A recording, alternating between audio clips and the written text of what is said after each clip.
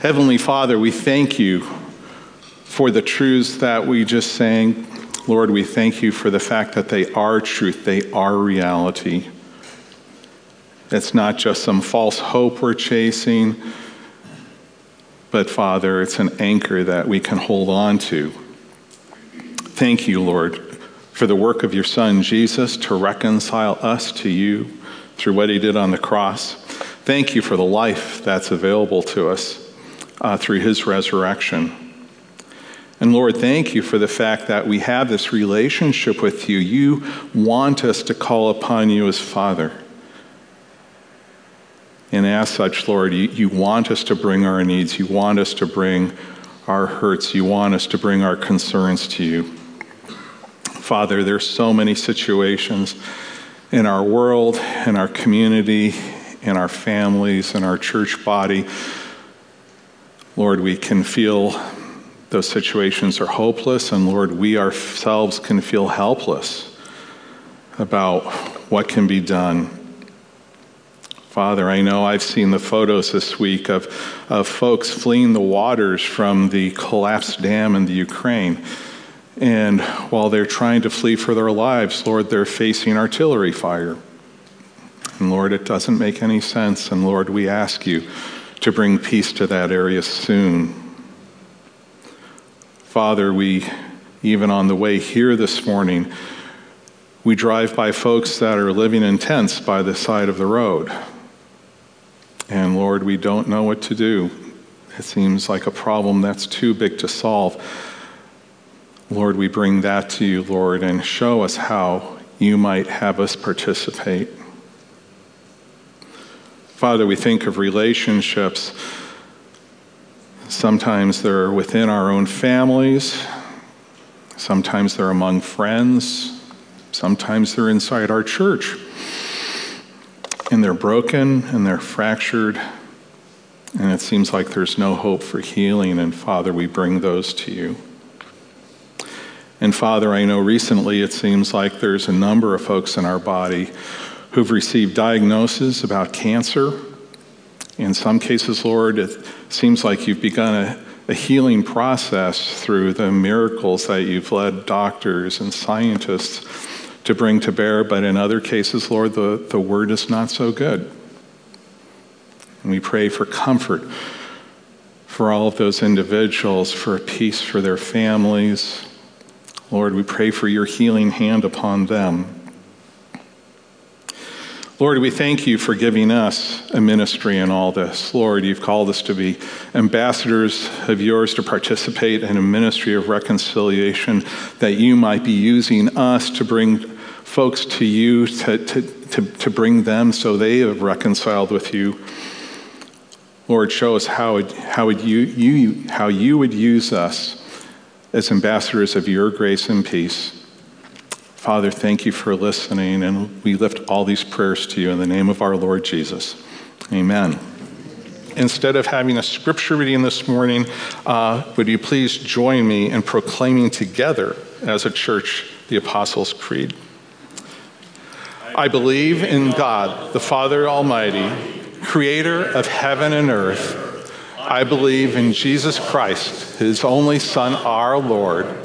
He was conceived by the power of the Holy Spirit and born of the Virgin Mary.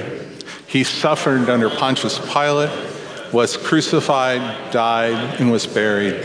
He descended to the dead. On the third day, he rose again. He ascended into heaven and is seated at the right hand of the Father. He will come again to judge the living and the dead.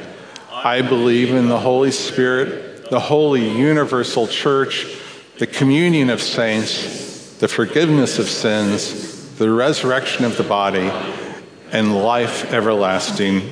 Amen. Please be seated. Eugene, come share with us. All right, brothers and sisters, we have made it. This is our final and 24th sermon in our series on the Apostle Paul's letter to the Colossians. So congratulations to you all, and thank you for journeying with me through this series.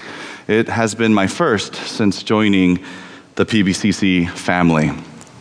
And that word, family, really is the best word for describing what PBCC has come to mean to me over the past 18 months. And isn't that our hope whenever we join a church? We hope to form friendships and relationships that will make our church not just a place of worship, but a place, a family that we can belong to. Now, it doesn't always happen, but when it does, it feels magical. Complete strangers become our closest confidants. People we'd never imagine associating with become spiritual brothers and sisters. It feels magical, and we'd call it magic if we didn't already know that this is simply what God does. He calls things that aren't as though they are. He creates good things out of nothing. He creates friends from strangers and families from outsiders, unity from difference, and communion from division. This is what we all affirmed just a moment ago with the Apostles' Creed. I believe in the Holy Spirit, the Holy Catholic or Universal Church, the communion of saints. We believe that the Church of Christ is universal, that it encompasses all believers, however different or divided they may appear to be, whether by culture or space or even time. We believe this, but do we experience it right here and now at PBCC? Can we say that we experience membership in the family of God at our church? Maybe our answer is yes. Maybe our answer is no, and maybe our answer is maybe. All three are possible because the truth is that we don't always experience this familial community at church, do we? I wouldn't be the first to admit that sometimes I feel more of a sense of familial community in other groups of which I am a member. I'm not the only one who has experienced that magical transformation of a group of strangers into a veritable family elsewhere. It's the stuff of storybooks and movies. In fact, my favorite depiction of this magic was a TV show I'm sure many of you have at least heard about, and maybe you're fans of as well. It's called The Office. What initially began as a miniseries about the painfully relatable and unintentionally comedic daily lives of a group of office workers has evolved into a story about people learning to accept and to care for one another, like members of one big paper-selling family. And the best part of the show was that however crazy the coworker drama got, or however zany the office pranks became, the relationships were believable. However unexpectedly, their friendships were believable.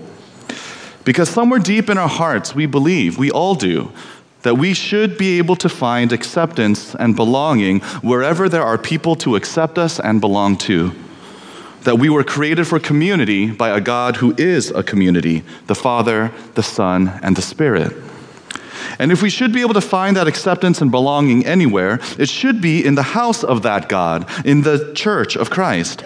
And in fact, the early church did become a place where people found acceptance and belonging. It became a place where Jews and Gentiles, rich and poor, educated and uneducated, men and women, saints and sinners alike could all find acceptance and belonging. It became a place where the magic of family was real.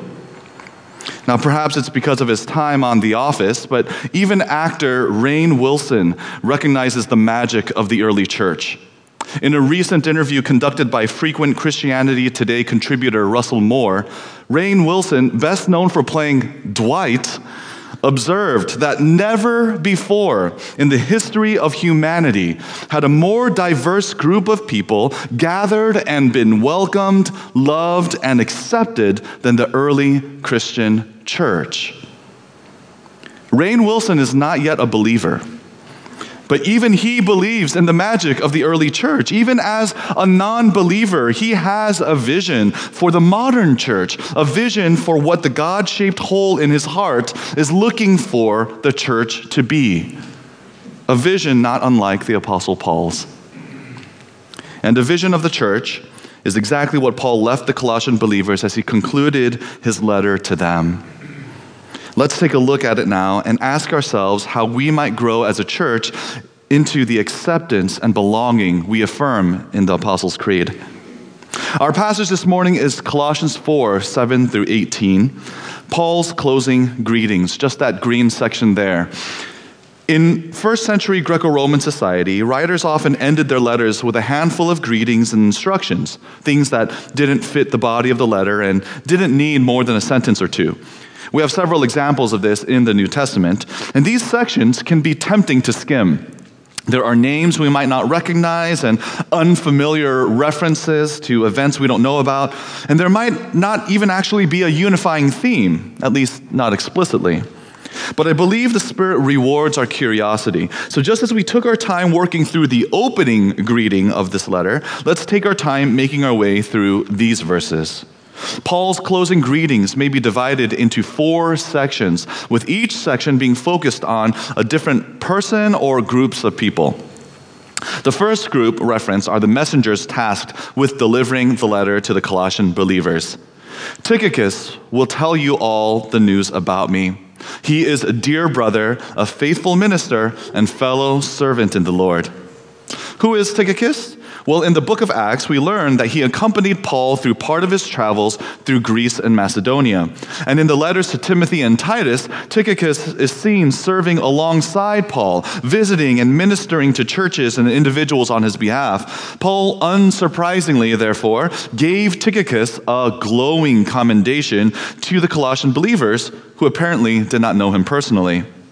In addition to delivering Paul's letter, Tychicus was given another adjective. I am sending him to you for the express purpose that you may know about our circumstances and that he may encourage your hearts. Tychicus was also a pastor, and Paul was confident the Colossian believers would be blessed through him if they received him without hesitation. Paul sent another messenger along with Tychicus.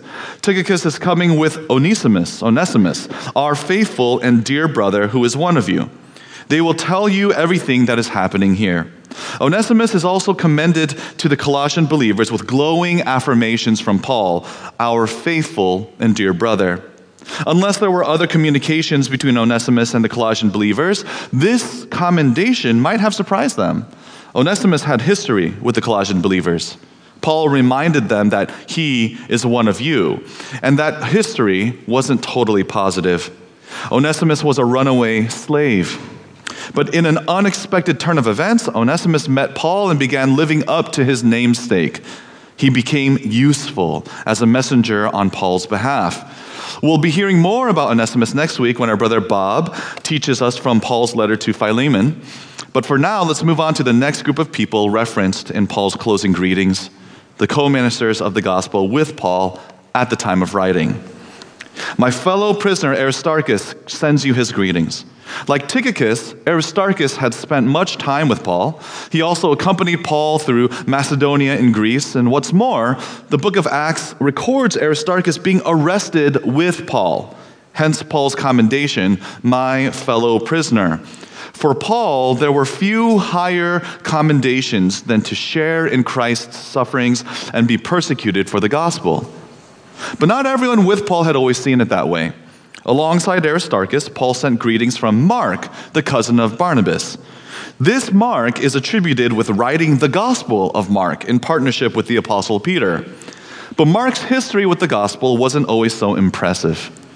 In the book of Acts, we learn that Mark had initially been invited to join Paul and Barnabas in spreading the gospel throughout the eastern part of the empire. Unfortunately, Mark, also called John, left Paul and Barnabas partway through their mission trip for undisclosed reasons. Later, when the opportunity arose for Mark to rejoin Paul and Barnabas, Paul refused to allow him, despite Barnabas' willingness to give him another chance. In the words of Acts 15:38-40, Paul did not think it wise to take him because he had deserted them in Pamphylia and had not continued with them in the work. They had such a sharp disagreement that they parted company. Barnabas took Mark and sailed for Cyprus, but Paul chose Silas. Now, why did Mark leave Paul and Barnabas?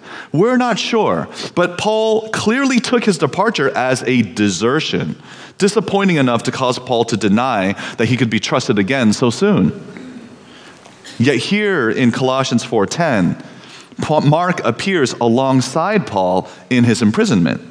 And what's more, Paul commanded the Colossian believers to receive Mark graciously when given the chance. You have received instructions about him, he wrote. If he comes to you, welcome him. Whatever kept Paul from trusting Mark before was in the process of being resolved. They were reconciling. But it seems that Mark's reputation had not yet been fully rehabilitated, so Paul had to encourage the Colossian believers to welcome him. Next up, Jesus, who is called Justus, also sends greetings.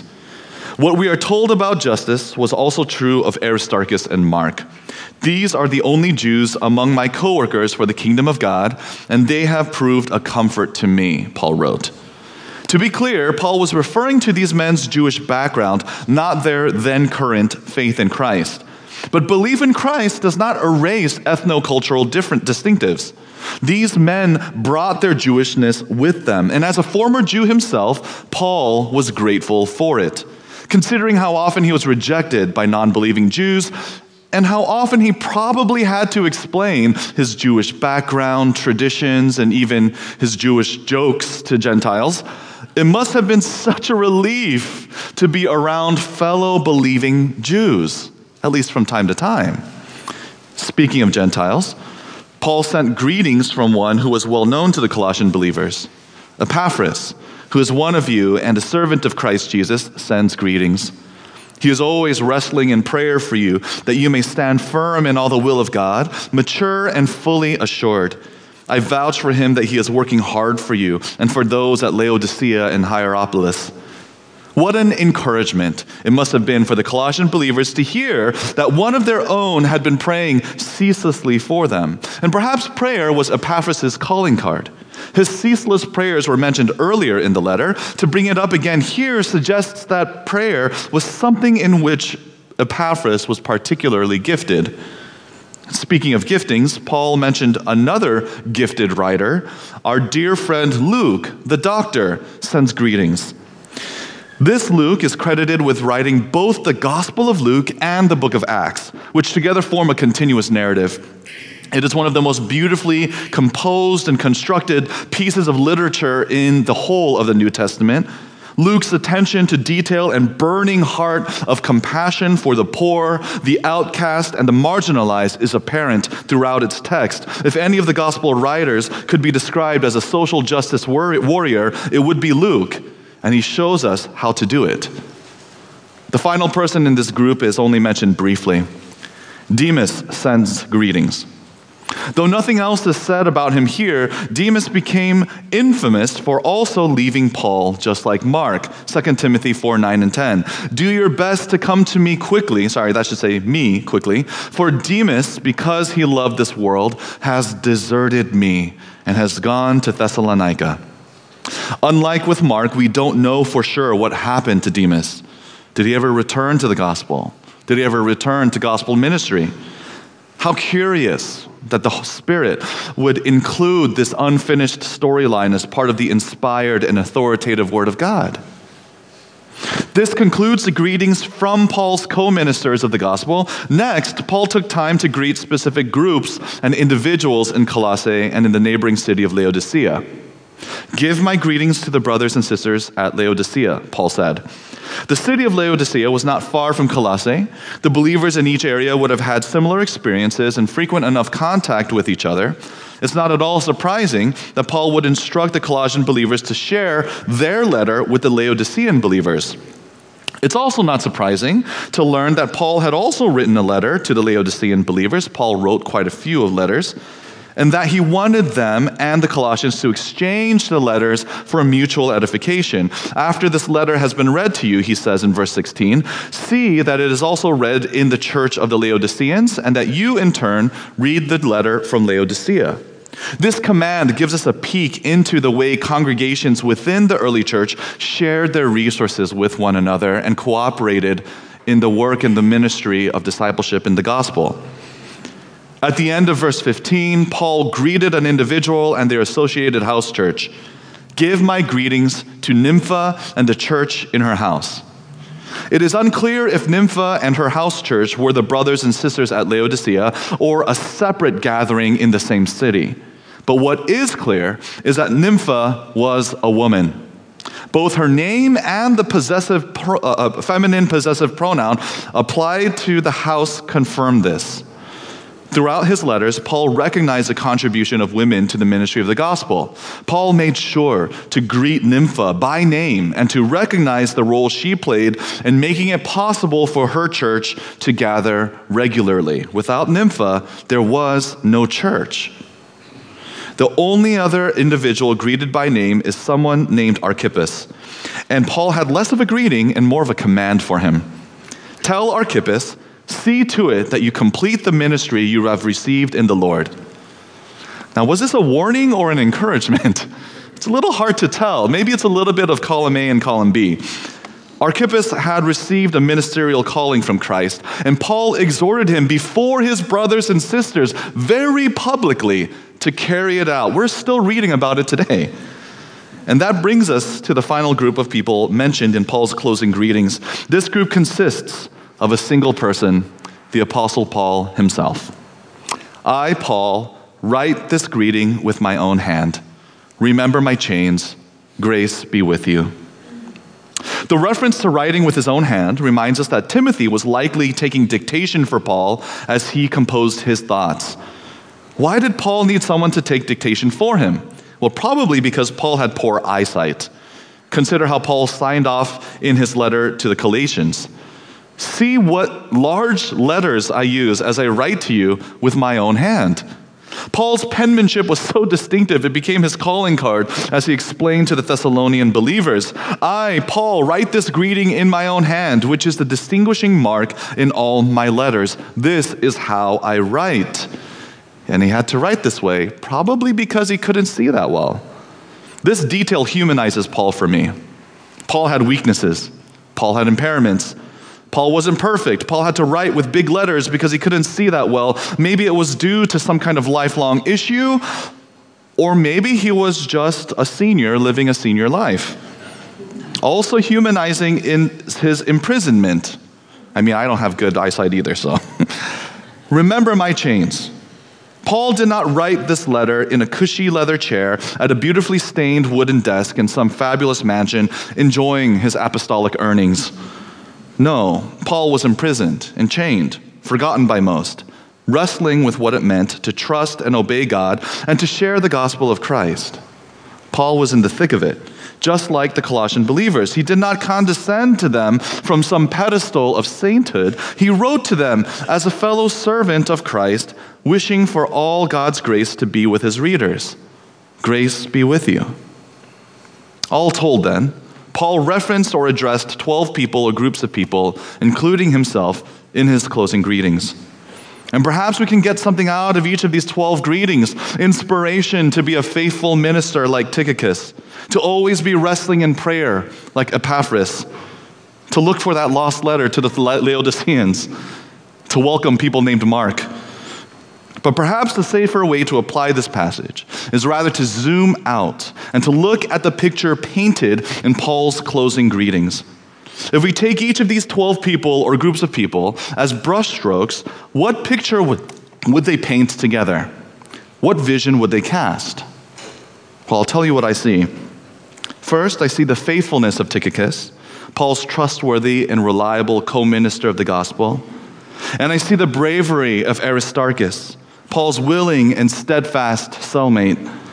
And I see the unrelenting prayerfulness of Epaphras. I see these beautiful brushstrokes of faith and hope and love in action, and it inspires me. But then I see Onesimus, and I'm reminded that faithfulness doesn't grow overnight, that sometimes it only comes after we've run and made some mistakes. And I see Mark, and I'm reminded that even big, loud, public failures don't have to be the end of the story. And I see Paul's initial refusal to trust Mark, and I wonder, was that really the right thing for Paul to have done? Even if God continued to bless him and to use him, should he have done that? And then I see Demas and his story shrouded in mystery, and I'm reminded that sometimes we're unsure how it'll all end. Sometimes we're full of doubt and unbelief and need help to see why we should keep going. I see these brushstrokes of struggle and failure and confusion, and it's encouraging to know that I'm not the only one. And then looking a little more, I see Justus, completely unknown to us, with a name he didn't even use. Imagine being named Jesus at that time. I see the Laodiceans, a whole group of unknown people living somewhere else, reading their own unknown letter. I see Nympha, the only woman more than likely marginalized in her culture, told she doesn't have a place, that she can't be useful, that she should make a way for the men. And I see Luke. And I remember the gospel he wrote for all who are unknown and otherized and marginalized. I see the tension and the mystery and the ache for more in these brushstrokes, and it's teaching me to look for what I often forget to see. And finally, I see Archippus, new to all of this, unsure of his convictions, but needing a push, needing the church to speak courage into him. And I see Paul on the other end, seasoned, nearly blind, but seeing so much more in the Spirit, sharing his wisdom and experience, passing on what he's received. I see this cycle of brushstrokes, and it's humbling and refreshing and emboldening to me. And when I zoom out and I look at all these people and their stories brought together in this handful of greetings and instructions, I see an incredible diversity of individuals at different places in their journeys with Christ, with different giftings and experiences and hopes and scars and questions and doubts and convictions and callings. They're all here, brought together by their pursuit of Christ, by Christ's pursuit of each of them centered on Christ. And I imagine how messy this unity was, how fractious this community could have been. How was an honorable minister supposed to serve alongside a runaway slave? How was a fearless martyr supposed to get along with a former deserter? How were the Jews supposed to break bread with the Gentiles? What would a rookie minister have in common with a veteran apostle? And how would a wealthy, powerful woman work alongside dirt poor men in a society as patriarchal as theirs? How could the early church feel like a family? But it did. It wasn't easy. And it didn't happen overnight. We have the letters in the New Testament to prove it. But the early church worked at it, and they became the family they were created and redeemed to become. And never before in the history of humanity had a more diverse group of people gathered and been welcomed, loved, and accepted than the early Christian church. And it was like magic, except that it wasn't, because it isn't. This unity amid diversity, this partnership amid disagreement, this fellowship amid differences, even theological differences, this is simply what happens when a group of people are brought together in the same place by something bigger than each of them, something too big and too beautiful to let diversity and disagreement and differences divide them. And when that bigger, more beautiful thing bringing people together isn't a thing at all, but a person, and that person shows each of them acceptance and tells each of them that they belong, that it is safe to be here, that it is their birthright and inheritance to belong, then that magical transformation from division to community becomes more than just a wish come true. It becomes their purpose. It becomes their treasure. It becomes the calling and vision they work in all God's grace to build right here and right now. And as we conclude our study of this letter for now, I wonder if this can be not an ending, but a renewing of our own vision for PBCC. Can we be a church where the faithful work alongside the runaways, where the brave uphold the fearful, where the unknown and the other and the marginalized are welcomed, prayed for, and empowered, where wanderers aren't afraid to share the doubts they carry, where the lost aren't turned away, where the guides admit they're just as needy, where addicts find compassion for their pain instead of judgment for their chronic addictions, where outcasts find a place to belong, where the dysphoric find peace with themselves, where acceptance is the lived reality, both individually and communally, where everyone works together to extend this acceptance to as many people as we can fit in these walls. And can we work to realize this vision together right here at PBCC? But how do we do this work? What does it mean to do this work? How do we become and continue to grow in being more accepting of others? Well, brothers and sisters, that may be the Lord calling. I just want to create, room for the Spirit to move, right? Brothers and sisters, it begins with accepting ourselves. It begins with extending belonging to our own lonely hearts. Quoting Leviticus 19:18, Christ commanded his disciples to love their neighbors as themselves. The command to love our neighbors is grounded in the assumption that we are loving ourselves in God-honoring ways. That's how it is grammatically constructed. In other words, that we are looking at and speaking to, forgiving and encouraging ourselves the way God does by his Spirit in Christ. Brothers and sisters, do you see yourself? Do you see yourself the way God sees you? Do you say to yourself the kinds of things that God says about you? Do you show yourself the same forgiveness God is willing to show you in Christ? Do you encourage yourself the way his Spirit, the counselor and comforter, loves to encourage you? Do you accept yourself the way God accepts you? Do you let God tell you that you belong, and do you let yourself agree? Or do you know better? Do you see more than he does? Do you hold yourself to a higher standard than his? Do you believe more in your ability to motivate yourself with threats and condemnation than in the power of grace to change your heart? Many churchgoers fall into the trap of thinking they are pursuing righteousness and holiness and calling it out in others, when in fact they are just rejecting themselves in ways God would never reject them.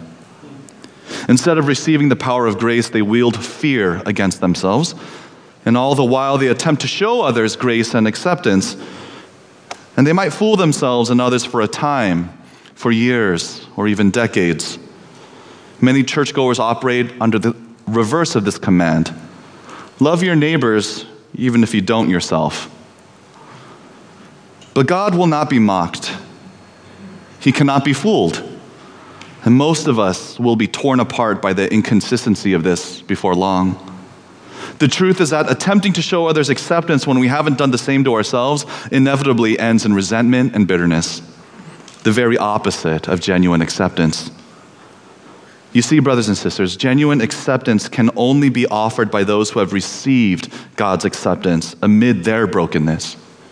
We accept others in their brokenness to the degree that we have found ourselves accepted in our brokenness.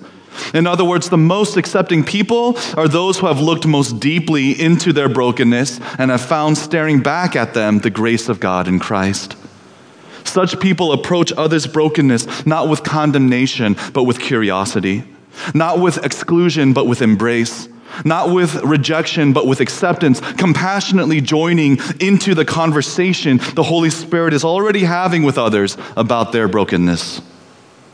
This was the so-called magic of the early church. May it be the truth of the modern church as well.